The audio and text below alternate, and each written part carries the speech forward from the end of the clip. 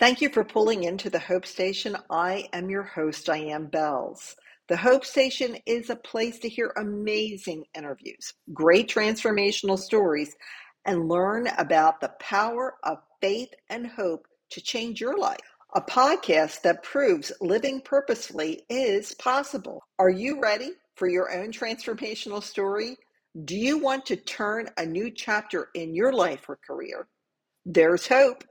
Schedule a free consult call with me to stop feeling hopeless and gain the hope you need to have the life you deserve.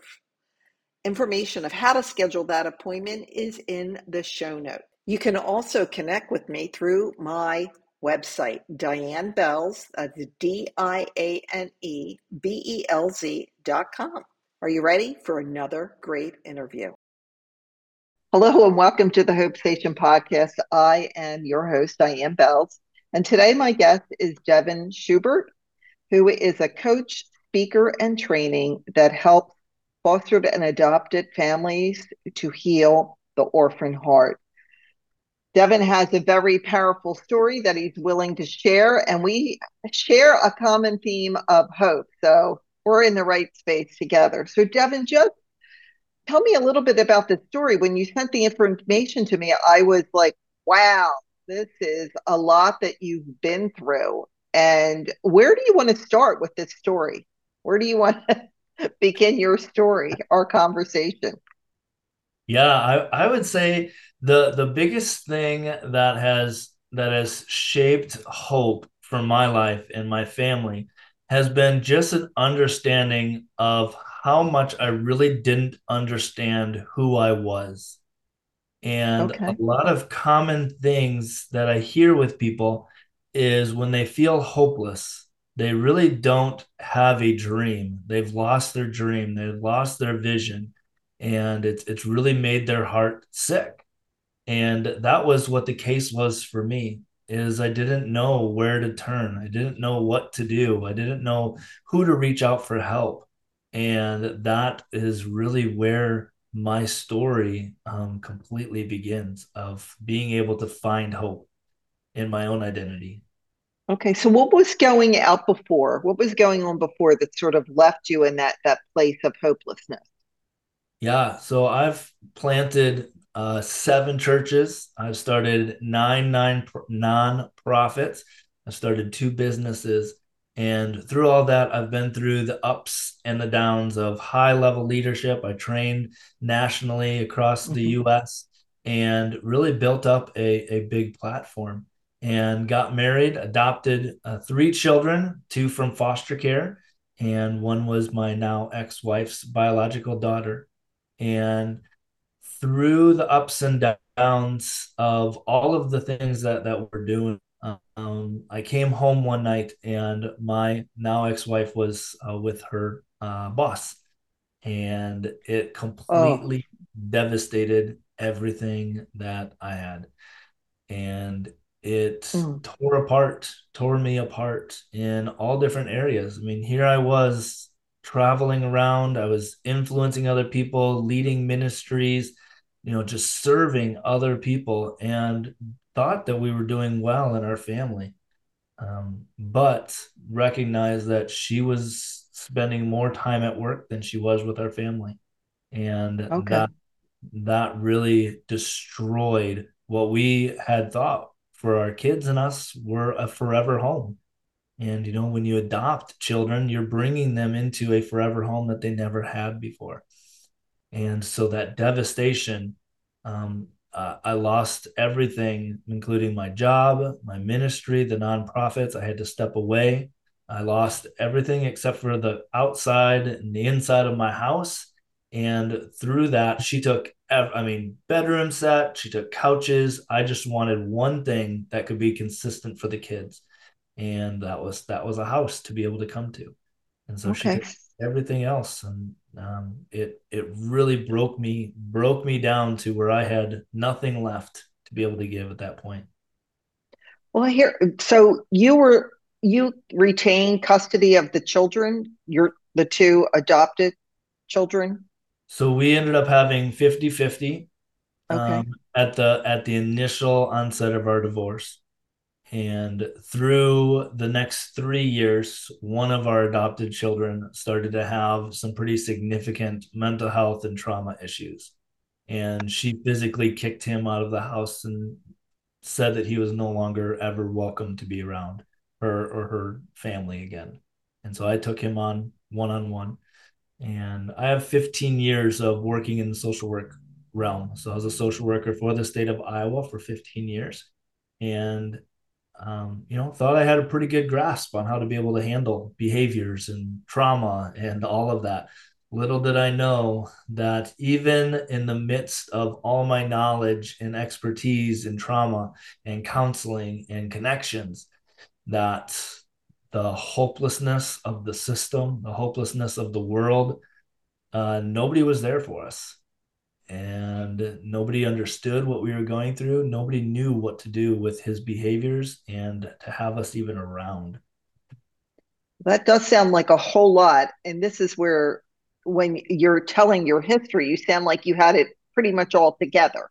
Yeah. You're, in ministry, you're having businesses. Like you said, you think like, okay, I've got it. Everything's working really well. Were there signs or symptoms that you didn't see before that this thing was going to lead to where it led, or were you totally blindsided?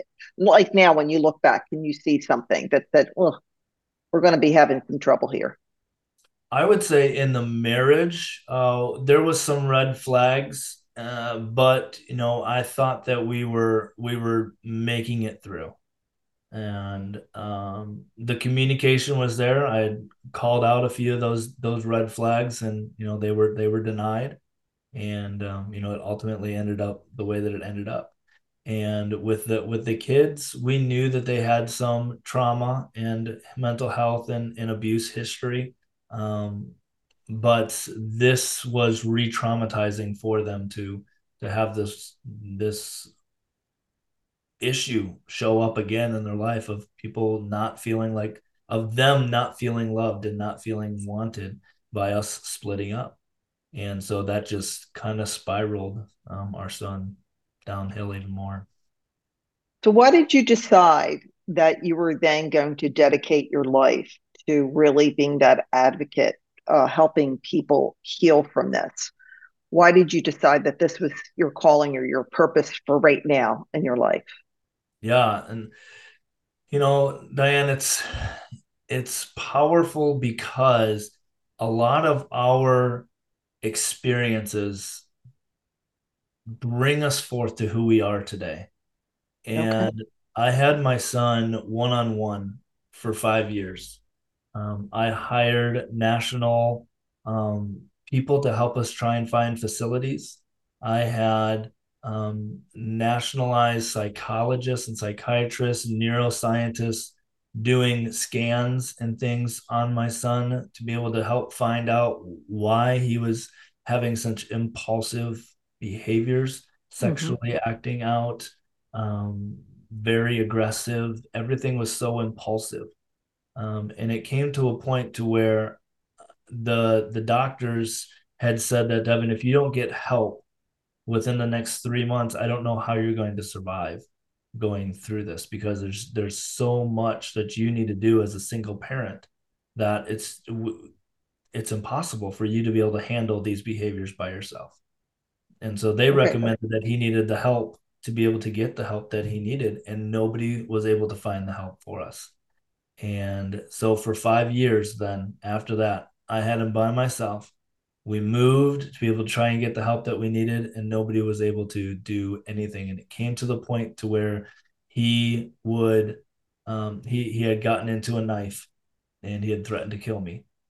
And after that happened twice, he locked himself in his room and said he was going to kill me at night.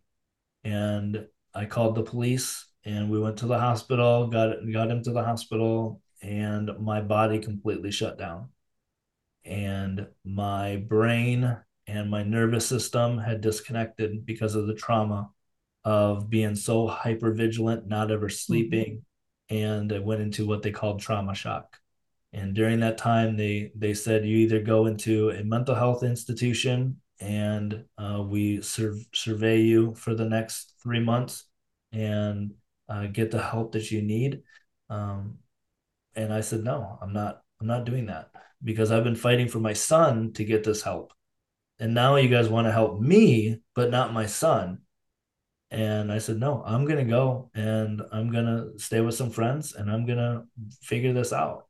And they said, well, if you don't get help, they basically told me you have 3 months left to live because there's no medicine, there's no therapy, there's no anything that they could do to solve this. And so I went to my friend's house and I stayed there for 3 weeks. I was on 18 out of 24 hours bed rest. If I would be up for more than 5 minutes, I would literally pass out on the floor and they would have to carry me back to my bed. All I did was sleep. And it was during that time that the Lord just miraculously healed me. And he came and he visited me and he said, you have a purpose, a calling, and an assignment here. Mm-hmm. And I want you to share your story. And I want you to help other people to go and be all that they are called to be.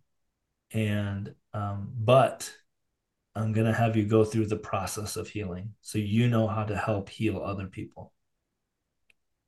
Well, that's like a heart hurting story to hear everything that you had to go through. And there's so much that when you are being a caregiver, but being a caregiver to someone who is threatening your life, I just can't even imagine. So we know that you're healed. What happened with your son?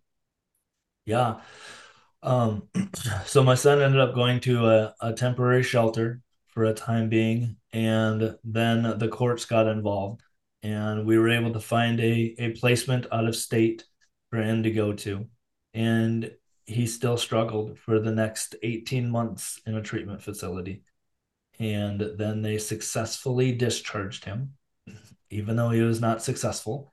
And they ended up sending him to another shelter and because they couldn't find a place for him, and he's been through the counseling, he's working through it at this shelter that he was at recently.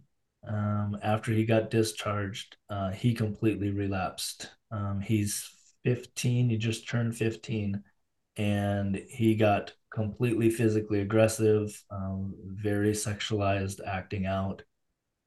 It was just not structured. And now we moved him to a different placement and he is doing amazing. Like he from the very beginning, I have said and I've advocated and fought that he needs a structured place where he has staff that can help him. It's a small environment. He can have structured peer time. He just needs the structure. And now that he has that, he is doing phenomenal. He's getting straight A's in school. In the last 3 months, he has not had a single behavioral issue whatsoever. And it just goes to say that us as parents, we know our children. Right, And done counseling, I've been a counselor, I've done social work. Professionals, they know a lot. There's a lot of expertise there. But as those experts and as those counselors, they have to listen to what the parents just seem to know about their kids. And I can't imagine what life would be different 5 years ago if the system, if the supports, if the people would have been there to help us at that time. And now, Diane, how many people I worked in the social work? I was a social worker. right, I knew the system in and out. How many families don't understand the system and have to go through this? Have no hope for their families, have no hope for their kids. They don't know what to do. Or even as a foster family, even as an adoptive family, where's the supports of, it's not just like raising your own biological children. It's different and people don't understand, and that's okay. But we still need those supports. And so my son getting the support that he needs now, some people are like, man, that's got to be hard, for him to be in a placement. it is hard because I love my son and I want him with me. But the best thing for him and I right now is for him to have that support that he needs. And for me not to have to not sleep all night because I have to wonder if he's going to run away or if he's going to come into my room. So this structure is so good for him, and he is just thriving. It's amazing. So, what are you doing now, Devin, to help other families? What is the process? What are you calling them to help them do? What are Yeah. you doing? Yeah, so we help provide healing and support for foster and adoptive families, really empowering them to overcome the past and to shape a brighter future. Our goal in our nonprofit is called the Orphaned Heart, and we want to reach people. We're helping people that don't have parent figures, that have been rejected, that have been hurt by others, and really walk them through a process of what that looks like to be fully healed and to be able to live a life of fulfillment, to be able to leave a legacy for your children. Because a lot of people seem to get stuck in this negative tree of life of this is how my parents were, this is how my parents were and their parents were, and we fall into this continual generational curse of our family lives. And we want to be able to help people change that you don't have to live a life of rejection. You can live a life of hope and fulfillment, and what that looks like. So we do multiple different things. We have coaching, and we have support groups that we do. We also have local community things throughout the nation that we're setting up. And the first thing is we provide what's called a Hope Fellowship. And what these are is to be able to bring foster families, to bring the orphaned heart people together to heal, to have a support system, to have like minded people to connect with, and to live life together. And that in itself is healing for so many people, and to have that Okay. community. And then from there, we are putting together what's called empowerment centers. And these empowerment centers are to help teach people the life skills that they need in order to be successful. Do you know that 85% of teens that are out of the system and turn 18 never get a job? They either end up homeless or they end up in some type of uh, jail, or that type of cycle. And that's because they never have the dreams to be able to be successful, because they don't even know how to cook their own meals. They don't know how to budget, and things that we take for granted, they were never taught. And so we want to be able to provide these life skills for these kids and these adults that have never had them. We're putting together um, college professors that are coming in and doing different trainings on how to work on automotive skills, how to be an entrepreneur and be able to start your own business, whether it just be lawn mowing, so that they can start to be able to leave this poverty mindset that has been instilled inside of them, to just be able to create a whole new lifestyle, and teaching them that this change starts with you. It's not about your Well, parents. It's moving right. forward. Well, how come in a system that these children are going to school, they're in foster care, why is there this gap that they're not getting what they need to bring them to a successful adulthood? And 18 when I was young was very different. I was a mom and married at 19, but now 18 is like 30 Yeah. from my generation. Very different. I mean, I'm not 18 is 30. It's like 18 is more like they're 8. They don't have a lot of these skills. So what are you doing? What are some of the successes that you've had, that you've seen, so that you can spare people the pain that you and your son have suffered through? Yeah. I would start off by it's educating people. It's Okay. educating businesses, it's educating the social workers, it's educating the families to think about, if if you were, say 7 or 8 years old, and somebody came in and said, "Hey, you know what? We need you to pack up your stuff, and we're gonna go someplace else." And you grab your clothes, you grab a teddy bear or a blanket, shove it all in a garbage bag, and you go to a complete stranger's house, and then you go to school the next day. And what does that teacher know? Teacher doesn't know anything. Mm-mm. And yet here they're supposed to go and do their schoolwork. Yet they don't even know where the heck they're at, what happened to mom and dad. And so when the kids' needs are not met, they're shoving it all down. And so they're not really learning anything in school because they just want to survive. Right. And so that is where all of these things are lost, is because we've lost the aspect of, are we able to provide for their needs, and not just the education, not just the everyday life things that they need, that they want to do, but what are the needs that they have? And so it's educating them, educating the parents, educating the professionals, as well as, we won't even dive into the human trafficking that goes on, in the school systems and in the foster care system and all of that in every state, every city. It's all connected everywhere. And that Mm. gets turned upside down, and everybody turns a blind eye in the foster care system to the human trafficking because they just don't want to deal with it. And so, heaven forbid that your kid is actually still being human trafficked at school and then coming home and they can't tell anybody. And so, you see all these needs that are not being met of these kids and the families, and how hard Wow. for them. And then we expect them just to be successful when they turn 18. Look at all of that hurt and pain that's been shoved down because, number one, who are they going to talk to about this? Nobody Yeah, believes who them. would it?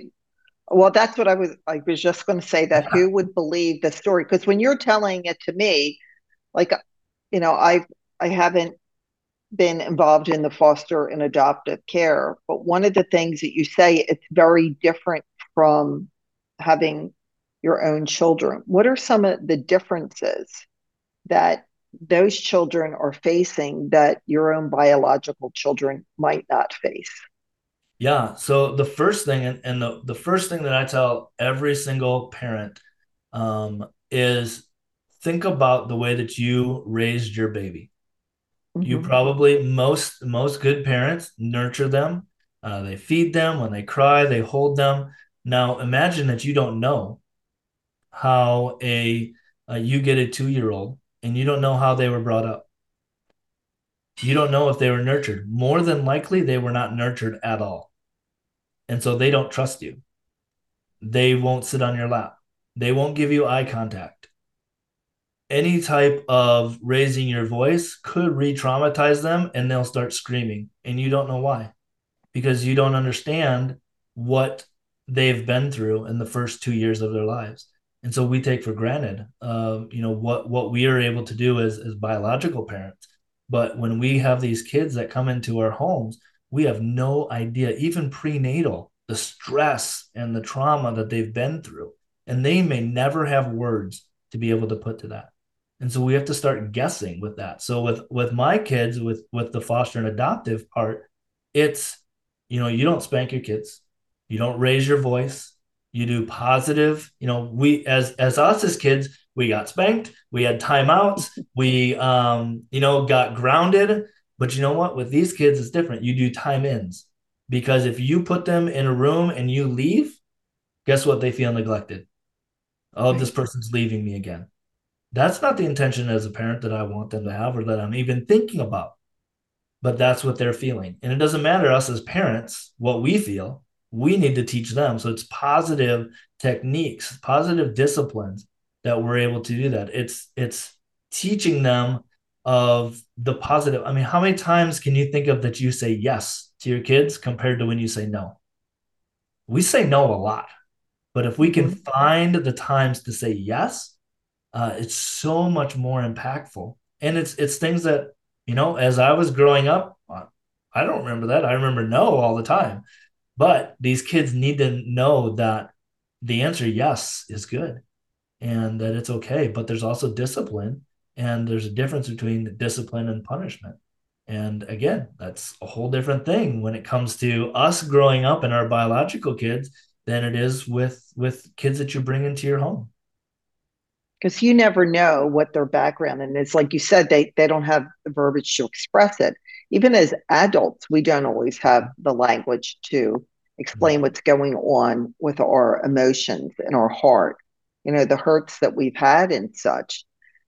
You've talked a couple times that they need like a process or a system of some kind to pull them together. What have you found is working? Like, why is this place that your son is in now, why is that working where the others didn't? What are they doing differently?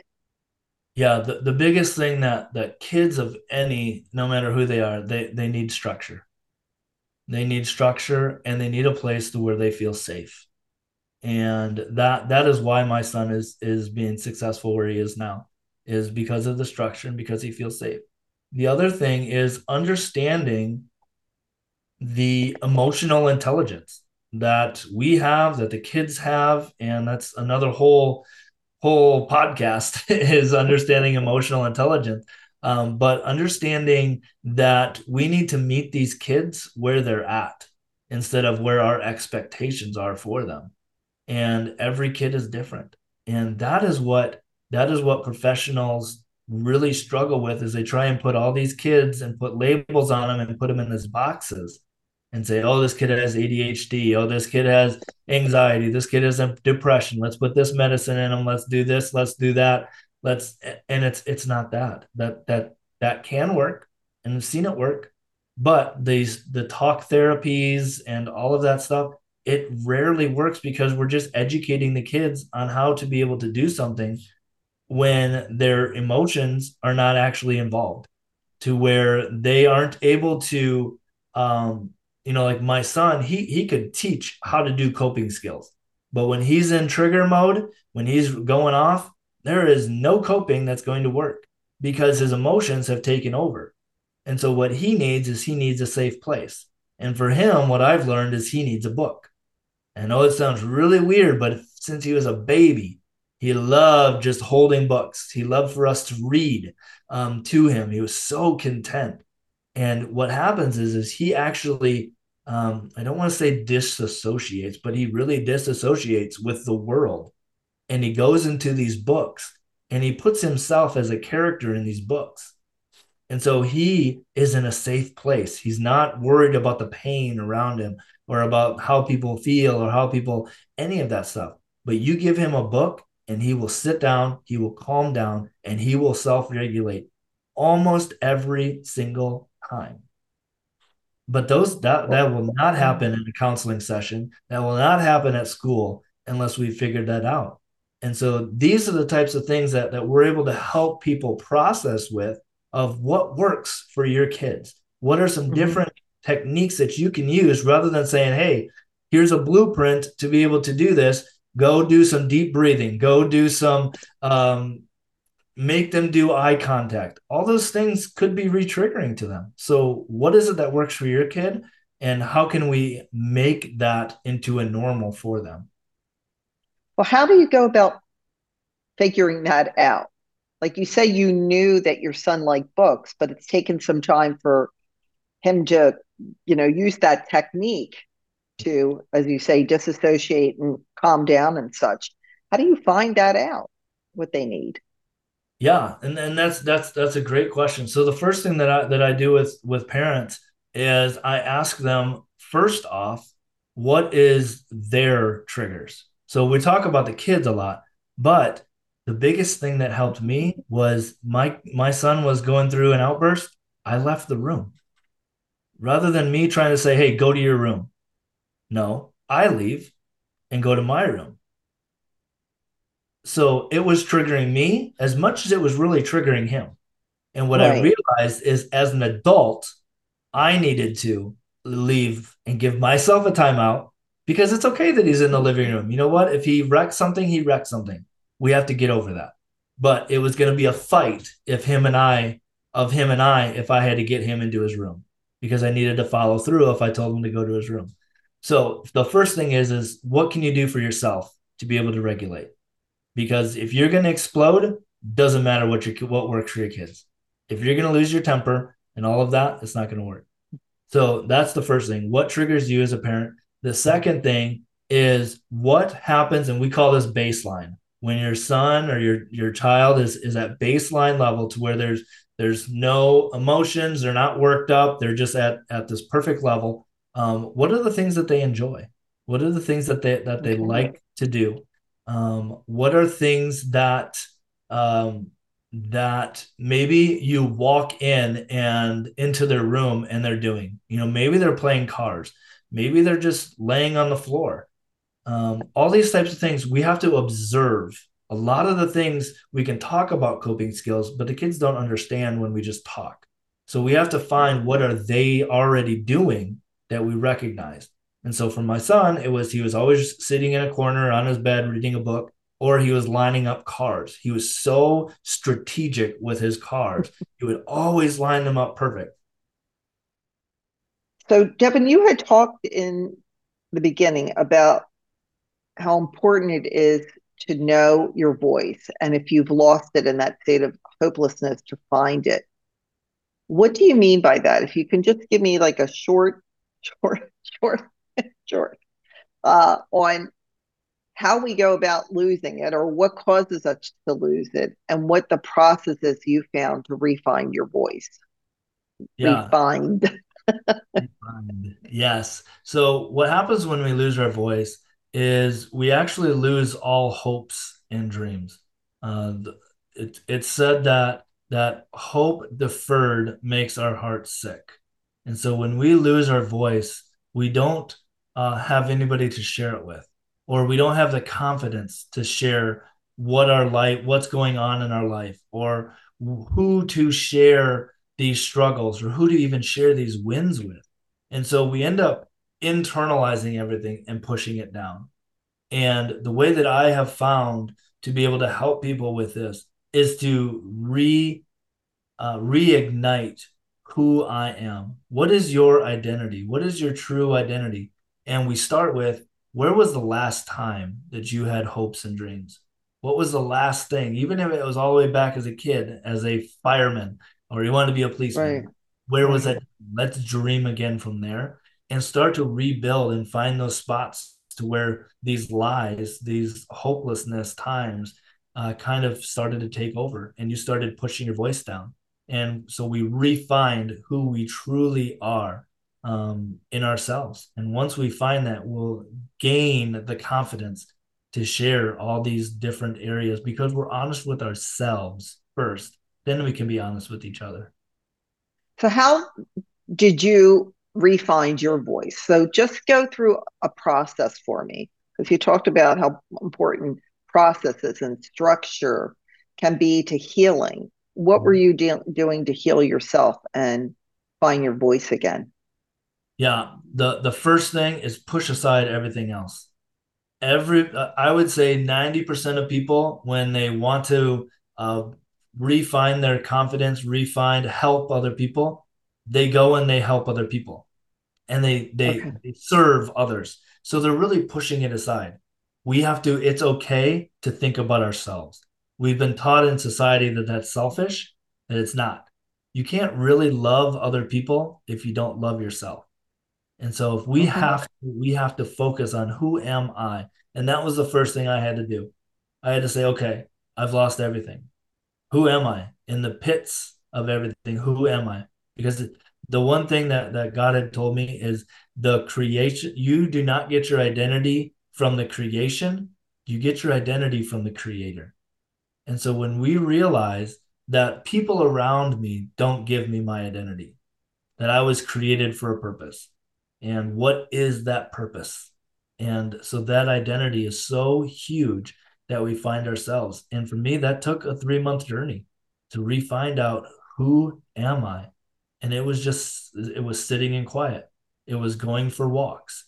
It was just learning how to be still. That's very hard for me because I'm a Mhm. go getter all the time, but I needed to really slow down and take the time for myself and focus on myself, because then how much more can I help other people if I really know who I am? And it's really an internal process of being able to feel the feelings, and it's okay to cry. It's okay to be hurt. It's okay to laugh. A lot of times we shame ourselves for feeling bad, when in reality our body's telling us, hey, something's not right. And we say, no, I can't cry. No, I can't feel bad. Oh, this hurts so much. Okay, why does it hurt? That's how you refine your identity, is because you're not Okay. shoving down your feelings, you're actually bringing them up. Well, one of the things too that you were talking about is that refining process Mm-hmm. that you find your purpose. So you had a different event in your life. You were in this pit of despair. You were physically sick. The doctors are not giving you a good prognosis of what can happen in your life. And then you had this experience with God, and He was clear about you, with you, about your purpose. Not everyone gets that. So, how are you helping those who are feeling hopeless but don't feel like they have a dream or have a direction? They've never even had the opportunity to do that just because of their life circumstances. How are you helping them find that voice and that hope again? Yeah, so we have to remember that even though I did have those prognosis and I did find the dream, I was living in hell for 5 years, one on one with my son with no help. And so it's during those times to where I recognized that the hardest thing was for me to reach out, was for me to find people that recognized the situation that I was in, and to continually find people. And so for me, I'm able to help people um, in support and being a sounding board to be able to hear and listen to what they're going through. And a lot of times, when we're going through grief or we're going through loss, all those types of things, we just need somebody to listen. And how relieved that is when somebody just listens to us. I feel heard. And that is so healing to some of these people, that then as they get some of these things off their chest, they're able to start to dream again, because they no longer have that heaviness holding down these dreams. They no longer have this heaviness holding down all their hopes and desires. But you know what? It may not be the season. It may not be the time to where you can step into that. And so it's, what season are you in? When I was with my son one on one for those 5 years, my one and only assignment was my son. I lost my jobs, I lost everything else. And I knew that my one and only assignment was my son. And so that is what kept me going. What is the one thing that you are called to do right now? And maybe that's be a parent. Maybe that is to be a husband. Maybe that's to be a wife. Maybe that is to whatever it is. You're always doing something. You have something that you're called to do. Mm. We just got to find that. Well, I love how too that you're giving that opportunity that we do need to heal, and also that you refer that so often when we're feeling bad we just say, well, let me go help others, like that's going to make us feel better, which in some times it can, and Mm-hmm. other times it sounds like almost an avoidance tactic. I'm Exactly. not going to deal with it. How painful was it for you just to have that time for yourself to go in and sort of dig out, push out whatever was stopping you, triggering you, as you said, and such? And was it worth the pain to get where you are right now? Yeah. I'll say to slow down and to internalize things was probably the worst process of it all. Um, because I've always served, I've always led other people. And for me to focus on myself, I felt like I was hurting everybody else. I felt like I was rejecting everybody else, turning everybody else away. I didn't answer my phone. I didn't do anything because I knew my time was for me. And it was very hard, but I knew that this was a process that I needed to go through in order to help other people. And so for me, I counted the cost. Was it worth it to help other people? Absolutely. Do I want to go through it again? No, not at all. But if I went through it so other people don't have to, it's worth it. And now I get to Well, help other. go through that same thing. Well, I think that that's so true that when you're called to feel like to speak and to coach, and you have your mission of that the orphan heart, healing the orphan heart and such, that would you have been able to see all of that if you were still in that broken space? If you didn't take the time to heal, would you have been a help and a healer to others? Yeah, I don't believe that. I believe that you can only take people as far as what you've been through and what you've healed through. There's a number of coaches, there's a number of healers that are out there that try and get people to someplace that they've never gotten. And what they are is they're just teachers. They're teaching you the prognosis, they're teaching you all these red flags. But if they have not entered into that healing area to where they're healed, and we're all still continuing to heal, we're all still going through the process. But the true people that are able to help you get to where you want to be are the people who are already on the other side.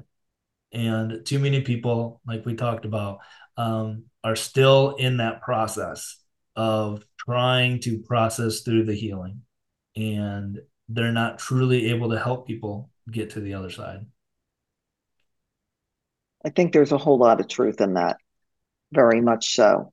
So, talk a little bit about the Orphan Heart, your nonprofit that you have, and how you've explained it really well. And we don't know what happened, in prenatal, what happened in someone's early formative years that, broke their heart. And now you're there to work to heal it. I love the name. Of course, it just, you don't even think of it, but it makes sense. And there's so many ways that we can become orphaned, so Mm-hmm. many hurts that we have. And then you're there to bring them into healing. And it sounds like a lot of it is people not feeling alone, that they're not the only one who's had this hurt. And that's why I love the idea of, whether it's teaching or coaching, that people are in a group together and they're saying, we're sharing life and we're sharing our hurts and our heartaches and the times that we've been broken. And as you said, we just want someone to listen to us. And it's funny that how you said it, that when someone's listening to us, we find our voice. It's I think I have to speak to find my voice, but you need that other person who's willing to listen to you to give your voice meaning. So, what are some of the things that you're doing with this, with your orphaned heart? Yeah, so it starts off with, we have a Facebook group that we have people join, and we just empower people. We allow people to share their stories. They ask questions. We do a monthly training on different topics that people are interested in, and bring in experts to be able to help and educate in the different areas. And we also have different connections throughout the world to be able to bring in, for foster parents, you need the continuing education. So we have people that do continuing education for people that aren't able to be in person. And so we have a membership to be able to help do that. And then we also are able to just bring people from to create a roadmap. And for the map, it's a massive action plan to be able to help people that are struggling in their current placement, in who they are right now, Mhm. to get to the place where they want to be, to where they're not ready to give up, to where they're not ready to, most. Do you know that foster parents don't last more than 18 months? It's Well, from all that you've said, they probably have no idea what they're getting into. And as you said, they want to serve and they might not be emotionally um, prepared physically, psychologically, Mhm. just don't have the tools that they need and the emotional support that they need. It sounds like I want to do this. I want to reach out and help other people. I couldn't have children and I want to help and fill in that gap. And it's not about us, it's about them. And you giving them the tools to say, this is what you need to make Mhm. sure that you can go in and take care of children who are not like you're going to get some cute little happy toddler hopping into your house, just bringing all joy and fun and an interesting life. As you said, you could have a child that's so broken that wants to harm you and harm themselves. I don't think most people, I wouldn't have realized that that's what I would be signing up for. Mhm. So you Yeah. know that they need that. Yeah. Yeah, that makes sense. But you know how broken a system is when you're saying 85% of people who've been in foster care do not come out of it successful, Hmm. that they have jobs, homelessness. I mean, this is a very, very broken system. And you've stepped into that space to try to heal the system as well as the heart. Yeah. So kudos to you on that part. Yeah. Now, this is a lot. Good story. Anything you want to share with our listeners? What do they need to know before we end this conversation? Yeah. So the biggest takeaway that I would want, if there's anything that you guys take away from this, it's understanding that every single one of us has wounds. We all have something that's happened to us. Mm-hmm. And when we focus on the wounds and we recognize where the wound is and what has caused it, it begins to heal. But every place that heals leaves us some type of scar. And so there's a lot of people that will say, don't look back at your past because it doesn't define you. And I want to say the exact opposite, that your past does define who you are today. And even Jesus did this, is he said, look at my scars. Look at what Mm, I've been through for you. And so I want to challenge everybody to look at the scars that you have in your life, the things that you've been through and what you have come through, and how you can utilize that to help other people, that make that wound serve a purpose. Bring it for good to help other people and turn those scars into amazing testimonies to help others. beautiful. Thank you. Thank you so much for pulling into the Hope Station. Wasn't that a great episode? My hope is that this episode brought you hope. Do you want to be a hope giver? I hope so. And how you can do that is to share this podcast, post the episode on social media, write a review, or rate the podcast. This helps engagement and boosts the podcast out to other listeners in need of hope. So thank you. Thank you for participating. Thank you for helping. Thank you for being a valued listener. And my hope is that you have a great week.